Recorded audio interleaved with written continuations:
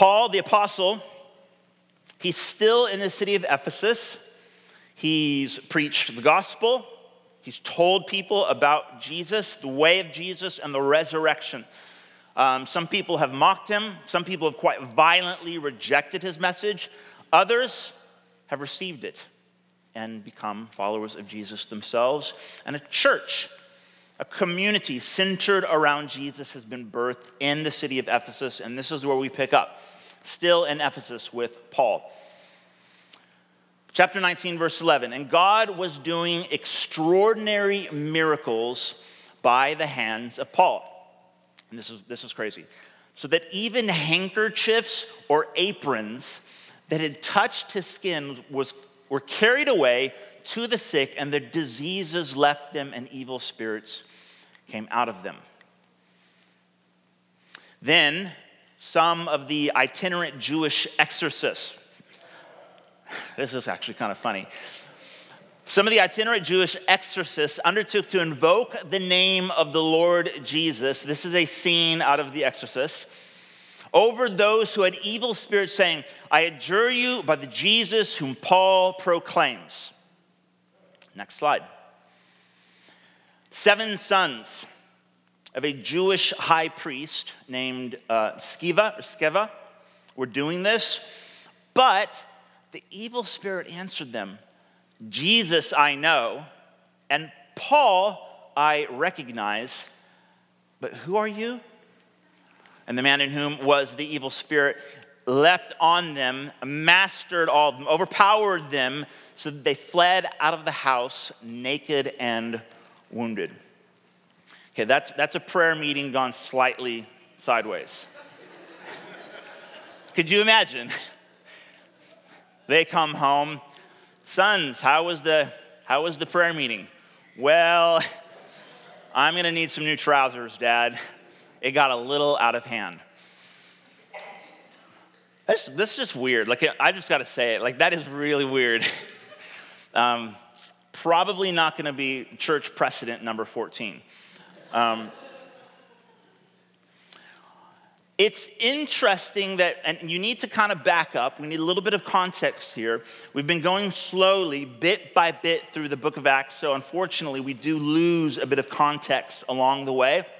But if I can help us, what we're finding here in Acts, Luke, the historian that's penned the account of Paul's journeys here, is taking us around the corner. We're transitioning a little bit. So far, we've kind of just been tracking with Paul. He's gone on a couple of missionary journeys around the Mediterranean. He's even got as far as into the Roman Empire. And everywhere he's going, he's going to synagogues.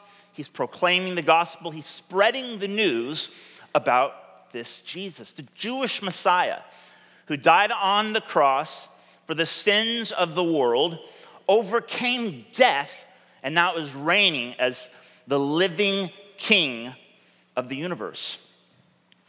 And he's going from city to city. In fact, you can still see our cities here from last week. From Athens to Corinth to Ephesus to, someone's added a B down here.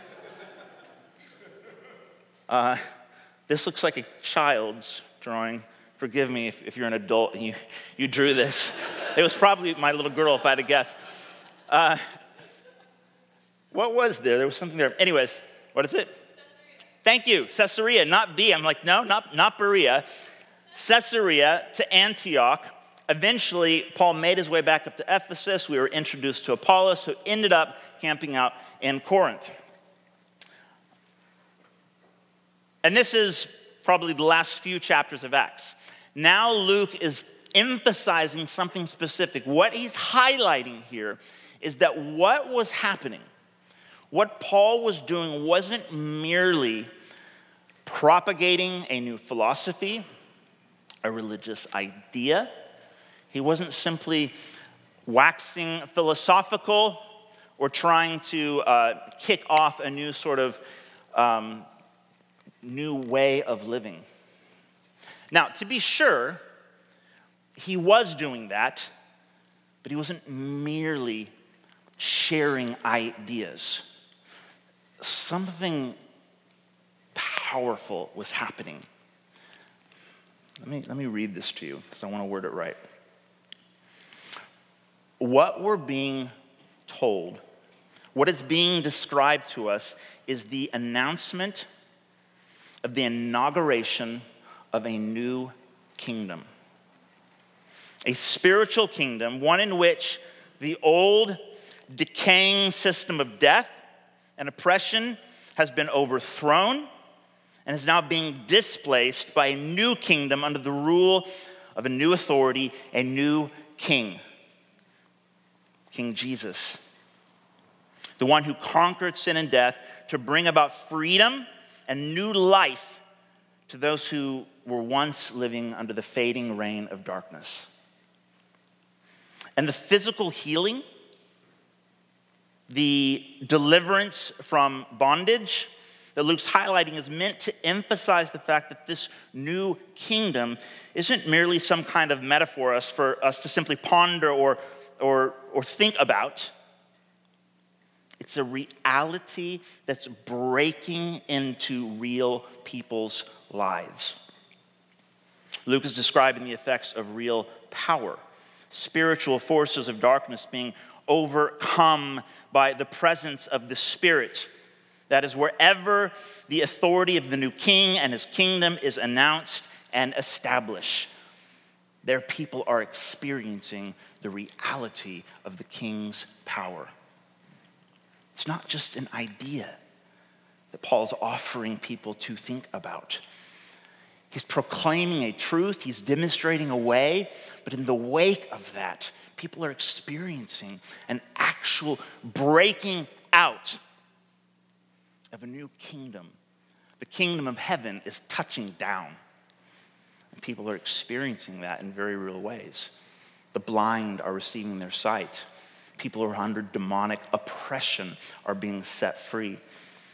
To use Paul's own words elsewhere, he says, He, God, has delivered us from the domain of darkness and transferred us to the kingdom of his beloved Son, in whom we have redemption. He says, for he disarmed the demonic rulers and authorities of darkness, and he put them to open shame by triumphing over them in him. That is Jesus on the cross. And elsewhere he says, for the kingdom of God does not merely consist of words, but in power. Which is why Jesus himself, on the day that he began his own ministry in the world, declared that he had come to proclaim liberty to the oppressed and healing to the blind. Not just with words of wisdom, but equally in a demonstration of the Spirit and of power. How do you feel about that? You feeling it? I pose the question because I'm quite aware in my experience, this is the bit where some of us, some people, start to feel a little uncomfortable. Like this isn't incredibly practical Bible stuff. This is getting out there. We're talking about spiritual forces of darkness. We're talking about invisible kingdoms, powers, deliverance. How do you feel about that? I grew up in a church, a wonderful church, great church. I'm grateful to have grown up in it. It was slightly boring. I'm to reflect a little bit on that. I don't recall anyone ever talking about this kind of stuff. And maybe I was just sleeping through that bit. I think I probably would have woken up because that may have actually intrigued me. But most of what I do remember is more to do with, here's some practical ways to apply Bible to your life, which is great. That's wonderful, helpful. But we would have to skip over a whole lot to miss what I think is the bigger picture, the underlying reality that's meant to give us reason to want to apply the practical stuff. You may have noticed this. You may have heard me even say it once or twice before. If you look at Paul's other writings in particular, if you do a bit of a survey through the New Testament, you'll find in every one of his letters to the different churches that he helped to establish around this area we're talking about, there's tons of moral instruction, ethical exhortation, Paul explaining in sometimes very specific detail, like what the Christian life should actually look like, how you should be acting, what you should be wearing. I mean, everything from like how you do your hair to how you forgive your neighbor. I mean, it gets incredibly practical. But you'll do very well to note that in the New Testament, moral exhortation is always preceded by gospel proclamation. The context is that before Paul goes on to give examples of how the spiritual looks lived out naturally, practically, he always reminds us that this is the reality. This is who God is. This is what he's accomplished in Christ on the cross. These are the implications of the new kingdom that's now breaking out, the one in which Jesus is the head. The church, by the way, just to kind of fit us into the picture, we are not the kingdom of God. Thank God. There's something much better coming. Okay? We're not Israel. Okay? Israel is an actual nation that somehow still exists to this day. Still there. We're not Israel. Okay? We are the church. We are the bride of Christ. We are meant to be a sign that the kingdom of God, the kingdom of heaven, has come and is coming. And every once in a while, we hope, every once in a while, if someone was to somehow peer in through one of these little windows, as if they could actually see through them, they might catch a glimpse, a small sign that the kingdom is in fact breaking out. There is a spiritual reality that seems to occasionally manifest, if I can use the word, among God's people. Healing, deliverance. What do you think about that? Now, my encouragement to you, whatever you think about that, however that might make you feel, try and have some sense of self-awareness in terms of where you're coming from, your own biases. Gosh, when I actually became a Christian, so I grew up in this wonderful Baptist, slightly boring but wonderful Baptist church. And I'm not bashing Baptists. This just happens to be where I grew up. And then I eventually went on my way, and I kind of lost the point and was not interested in Jesus at all. And then when I was 24 years old, I was finishing my final year doing my math degree at Cal State Long Beach, and someone kind of invited me to this Christian meeting. I heard someone preach the gospel and proclaim that God had a plan for my life. When I think about it now, it almost sounds cool, but also a bit cheesy. But God used it. God just grabbed a hold of my heart in the most unexpected, uninvited way and just did something. The kingdom of God seemed to break out in my own little heart somehow. And then I ended up getting stuck into this church. And I remember going to my first prayer meeting. And I had never been to a prayer meeting like this before in my life. Now, there were not itinerant exorcists attempting to do anything like that. But the way it was a men's only prayer meeting. And you guys ever used to watch like WWF back in the, you remember, what's it called now? WWE. It used to be called WWF, like back in the 80s.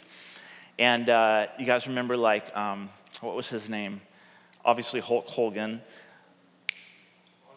Andre the Giant. Who was the guy that just passed a couple of years ago? Not the Ultimate Warrior. He was awesome. Randy Savage, Macho Man Randy Savage. Oh yeah, right? You guys know what I'm talking about? Okay, that's kind of like the scene of this prayer meeting that I experienced. It was like we circled around and these men were praying like there was about to be a smackdown. Like this was about to turn into a cage match with the devil. And I remember thinking like, hey, this is the weirdest thing I've ever experienced, but I kind of like it. Like this is just, I just don't know I don't know, is this right? Like I'm not quite sure this aligns with the Bible, but it's entertaining. And I didn't know any different, so I totally went with it.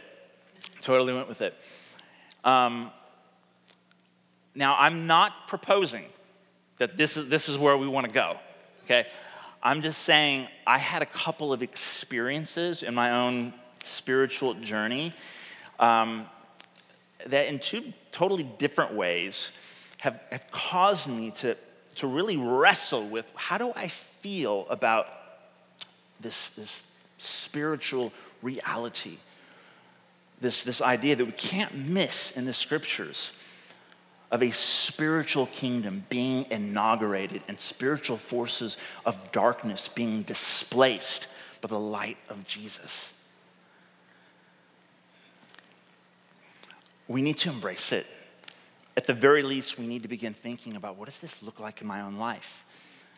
And as I think about the practical aspects of applying the way of Jesus in my everyday life, how does that fit together with the reality of God's invisible kingdom touching down in my world, in my life? What does that look like? How can I experience more of that? Are you guys with me?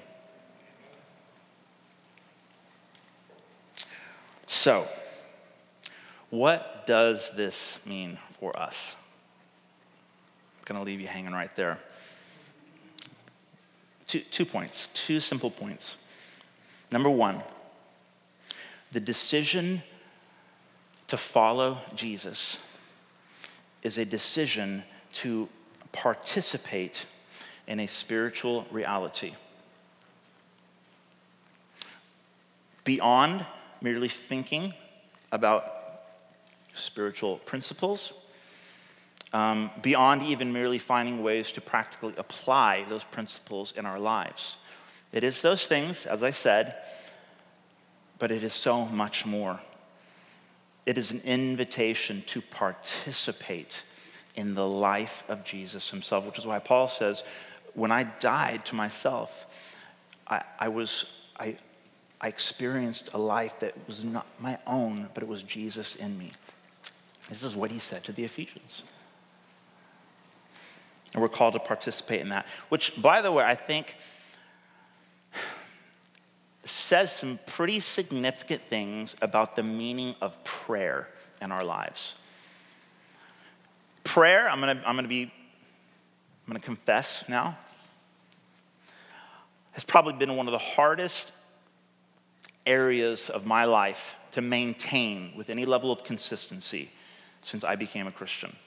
Now, I don't know if maybe there's like spiritual forces of darkness that are like trying to keep me from that. I wouldn't be surprised at all, actually. But it's been extremely difficult to just like keep that going. And one of the reasons I believe, is that I seem to consistently forget how utterly powerful a discipline it is to come before my God and talk to him, to ask him to be even more involved in my life and the challenges and the hopes and the dreams and the fears that I have. I was walking my dog to Safeway Saturday night, and Shirley and I were in the process of possibly buying a house. Long story, we've sort of accidentally started buying a house. It's the weirdest thing. And it's got me really, really nervous. I'm stressed out, I'm not gonna lie. I'll repent when it's all done. I'm not supposed to worry, right? And I've called my dad a couple times along the way. He's bought in several homes. They have rentals, and they've done really good with all of that. And I was about to pick up my phone, and I felt like my Heavenly Father whisper to my heart, hey, I would be more than happy to talk to you right now. You need some wisdom? Oh, I got wisdom. You need some comfort? I can comfort you. Are you looking for peace? Talk to me. And it was like for just a moment, I actually forgot that I can come to the creator of the universe in prayer and spill my guts, get help, gain wisdom, overcome impossible situations, because nothing is impossible for my God, my Father. Seems like the most basic, fundamental aspect of Christianity. And yet, how many times do we just forget? Gosh, I should get with my Father. I should talk to my God a lot more. Life could get interesting. Second point. Part of that spiritual reality that we're called to participate in involves learning to stand firm in the midst of spiritual conflict. Okay, this is the part where people maybe get really nervous. Participating in the spiritual reality, the kingdom that's been inaugurated, that's crashing into this world, involves standing firm in the midst of spiritual conflict. And by the way, there are very practical, natural implications to this spiritual conflict. Let's read on a little bit, actually, because we're given an immediate example. So, still in Ephesus, fast forward just a couple of verses. About that time, there arose no little disturbance concerning the way, that is, the way of Jesus. For a man named Demetrius, a silversmith, who made silver shrines of Artemis, brought no little business to the craftsmen. These he gathered together with the workmen in similar trades and said, "Men, you know that from this business we have our wealth. And you see and hear that not only in Ephesus, but in almost all of Asia, this Paul has persuaded and turned away a great many people, saying, the gods made with hands are not gods." That's true. "And there is a danger, not only that this trade of ours may come into disrepute, but also that the temple of the great goddess Artemis may be counted as nothing, and that she may even be deposed from her magnificence. She whom all Asia and the world worship." When they heard this, they were enraged. And it says that the entire city was in confusion. Eventually, the town clerk had to intervene. He said, "Look, you guys need to stop. You need to disperse. We're this close to being charged with rioting. You want the Roman army to shut this down." I call this an idol riot. When we make the decision to participate in the spiritual reality, the life of Jesus that he's called us to live, get ready for an idol riot. When I was a little kid, I accidentally sat on a hornet's nest. Have you ever done that? We used to go to camping, my family and I, same place every year, and there was these giant stumps. I guess they were redwoods that had been cut down or fallen down and cut off. And there was this one I would go to every year, and it had this little like a built-in slide. It was really smooth. Ran straight there, climbed up this stump, jumped down this slide, and landed straight on this hornet's nest. I don't know how many times I got stung. Sometimes part of participating in the life of Jesus involves hopefully not sitting on, maybe drop kicking a hornet's nest in the spirit. We mustn't be ignorant of the schemes of the devil. Whether you're comfortable with any of this or not, guys, we mustn't be ignorant. We mustn't be unaware. We mustn't be in denial about the reality that following Jesus is actually a call to battle. How do you feel about that? I kind of like it, but I'm the guy who's like into the WWF like prayer meeting.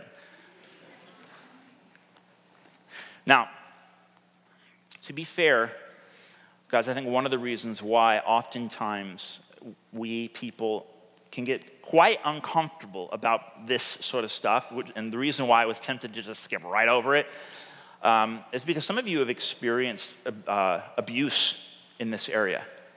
Manipulation, emotionalism, charismatic leaders sort of using their charismatic ways to manipulate people and sort of stir them up into this sort of emotional frenzy and call it spirituality, call it spiritual warfare. And I've actually seen some serious damage, emotional damage done to innocent people, trusting Christians who got caught up in some funky stuff. Stuff that someone called, well, this is just spiritual warfare. This is just the devil. No, it's not. No, it's not. You're sick and you need to go to the doctor. You don't need the devil cast out of you. You need an aspirin. I just had coffee with a friend of mine yesterday morning, and he's not a Christian, but he's like exploring, super open, just has so many questions. And in the conversation, he ended up telling me when he was younger, his mom had decided that he needed to take him and his siblings to their local church and get the devils cast out of them. And it was traumatic. Absolutely. Now, okay, to be fair, I've thought about casting devils out of my kids, but something happens when it's like 3 a.m. in the morning, your like infant is just screaming. The mind goes to dark places. Bless you. But I want to acknowledge the fact that there is spiritual abuse out there, and I'm deeply, deeply sorry if you've been a victim of that yourself. I would love to pray for you. I'd love to walk with you as slowly and as gently as you need to help you process through some of that, so that perhaps you can come to just a fresh view of the scriptures and experience of the life of Jesus in a way that it was meant to be experienced. So I don't want to freak anyone out. I don't want to cause you to flash back because of maybe some trauma that you experienced. No one needs to be pressured to do anything they're just simply not ready for. But I don't want us to miss what Jesus is calling us to participate in.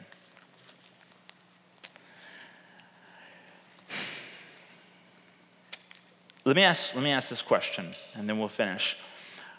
Why didn't the exorcism work for the itinerant Jewish exorcists? Clearly, they had heard about Jesus. They were apparently open enough to Jesus to think, well, maybe we'll give it a go. Maybe we'll try praying for someone. Maybe we'll see if we can cast the devil out, and we'll use this name. Seems to be working great for this guy named Paul. Let's give it a go. And clearly they were missing something. It didn't work for them. Why? Faith. Now I asked the question in the context of standing firm in the midst of spiritual conflict. How do we do that? How do we win? Perhaps you found I was just having a chat this morning. What is the spiritual climate like in Portland? Now, I'm not from Portland, so I have a bit of a fresh perspective, if you will, coming into the city. I spent a long time in the UK, had a quick stop off in California, spent a year in Corvallis, came up to Portland once a week for almost an entire year, and then we moved here, and it was like, I can't quite put it into words, but I felt it. There's a distinct spiritual climate in this city, like any city, but there is something here. How do we stand firm as children of God? The Bible says the children of God are protected by the Spirit of God. How do we win? How do we fight? How do we fight the good fight of faith, as Paul puts it? Well, apparently there's more to it than just simply invoking the name of Jesus. That is a perfect example of spiritual manipulation. There's another more archaic word for it. It's called witchcraft. It's this idea of, let me somehow use God or the name of Jesus to somehow leverage something in the quote-unquote spirit realm so as to achieve some spiritual end. Jesus is not our magic wand. He's not our genie in the bottle. He's our God. And the reason why these itinerant Jewish, it wasn't because they were Jewish. Paul was a Jew. Jesus was a Jew. He was the Jewish Messiah. It was because they were trying to use Jesus as if he was some sort of spiritual means to an end. Guys, that's not Christianity. That's not good news. That's actually really, really bad news. There's nothing freeing about that. This brings us to a church precedent, number 14. You guys remember that? It's called the principle of proximity. In the community of Jesus, relational intimacy always precedes spiritual power. Or in other words, the power of Jesus, the victory of Jesus, overcoming in Jesus is experienced the closer to him we get. It's about relationship with God, not about using him as if he's our spiritual magic wand. The principle works in the same way. You could say spiritual maturity equals relational maturity, or vice versa. We grow. We experience greater degrees of the Spirit, the presence of God, and the freedom wherever the Spirit resides, the closer we get to him. The reason why the itinerant Jewish exorcists were chased out of the house naked is because, I said naked, was because they didn't know him.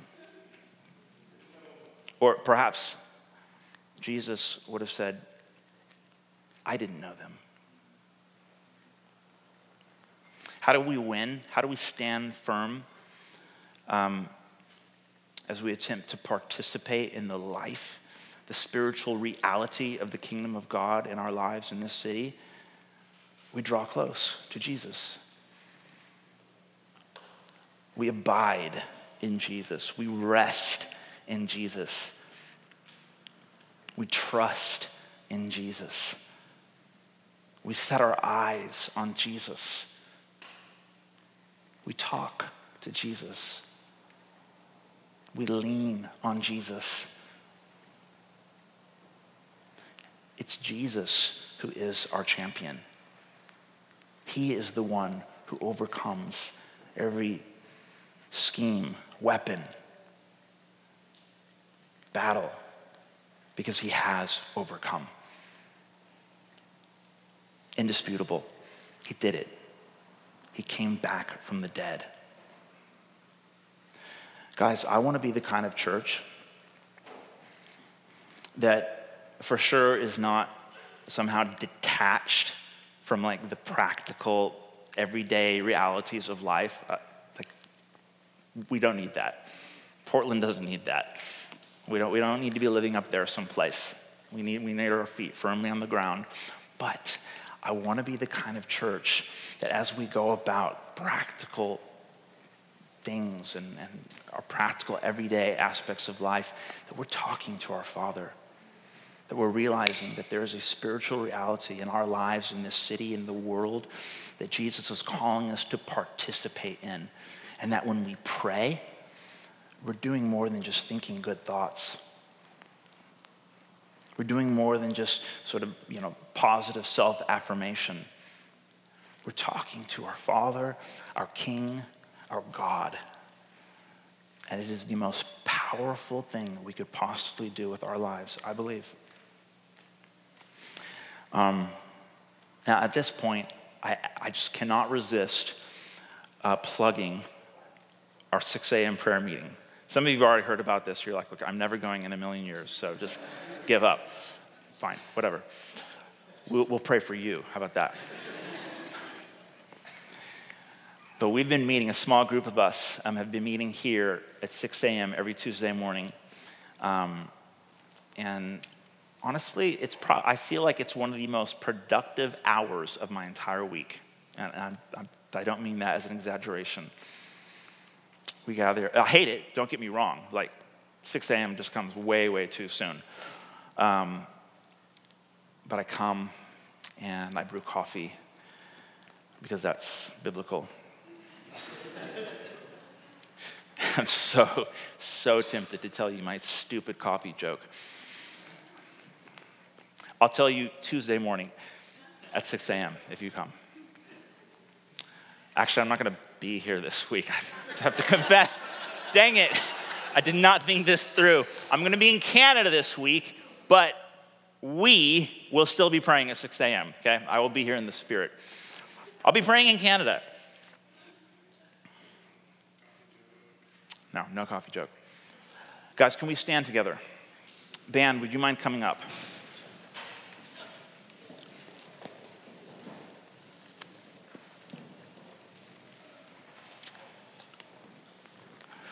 We're gonna close in a worship song, obviously, as you can see.